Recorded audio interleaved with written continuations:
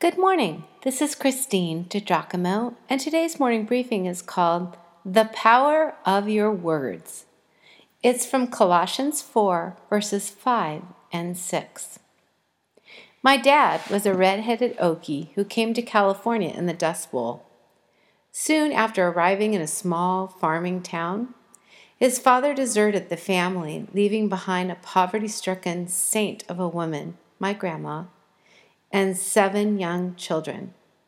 Cletus Leon, my dad's name, can you imagine? Grew up tough in Tulare County, often eating fruit from nearby orchards to leave any potatoes or beans for the rest of the family. Was it the abandonment of his father that made my dad's heart so hard? I will never know. But this I do know.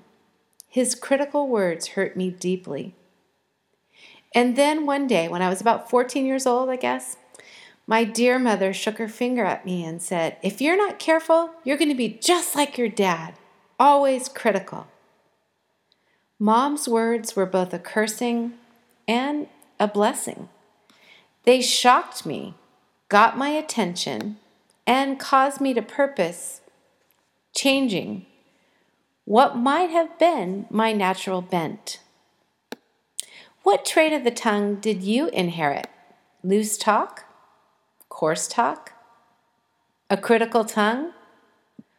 Or do you have lips quick to gossip and a steady flow of negative spew? Take a look at Paul's thoughts here in Colossians 4, verses 5 and 6. He said, "Live wisely among those who are not believers and make the most of every opportunity."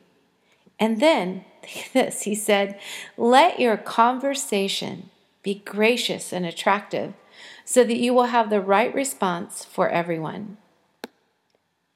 Wow. Consider the power of your words.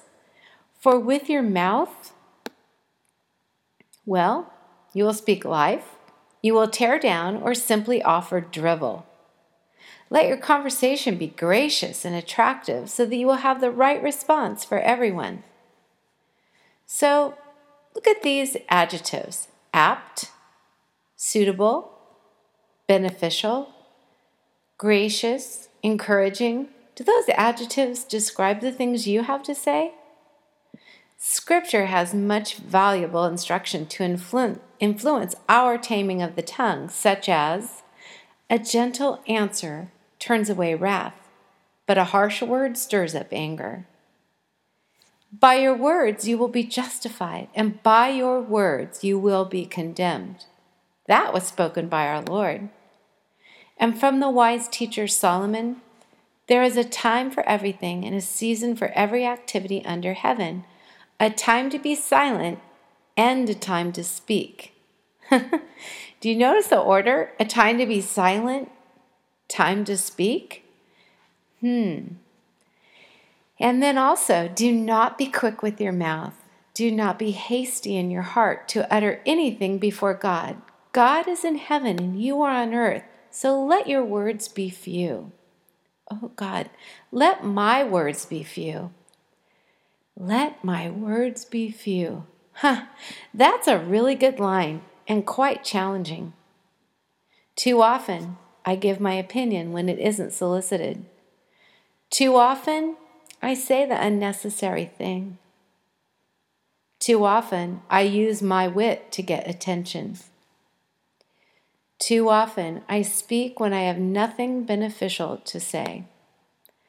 Consider this, also from Paul: "Let no unwholesome words ever pass your lips, but let all your words be good for benefiting others according to the need of the moment, so that they may be a means of blessing to the hearers."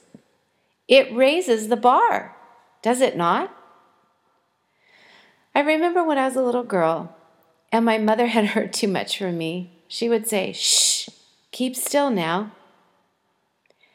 Indeed, if you have nothing beneficial to say, that is a good word. Shh, keep still now. On the other hand, if you have a word of encouragement, speak it out. If you have a word that affirms, share it. If you have a word that will lighten another's load, offer it. Because pleasant words are a honeycomb, sweet to the soul and healing to the bones. If you'd like to read this, you can go to pastorwoman.com, click on Powerful Bible Teaching, then Morning Briefings, and again the title is The Power of Your Words.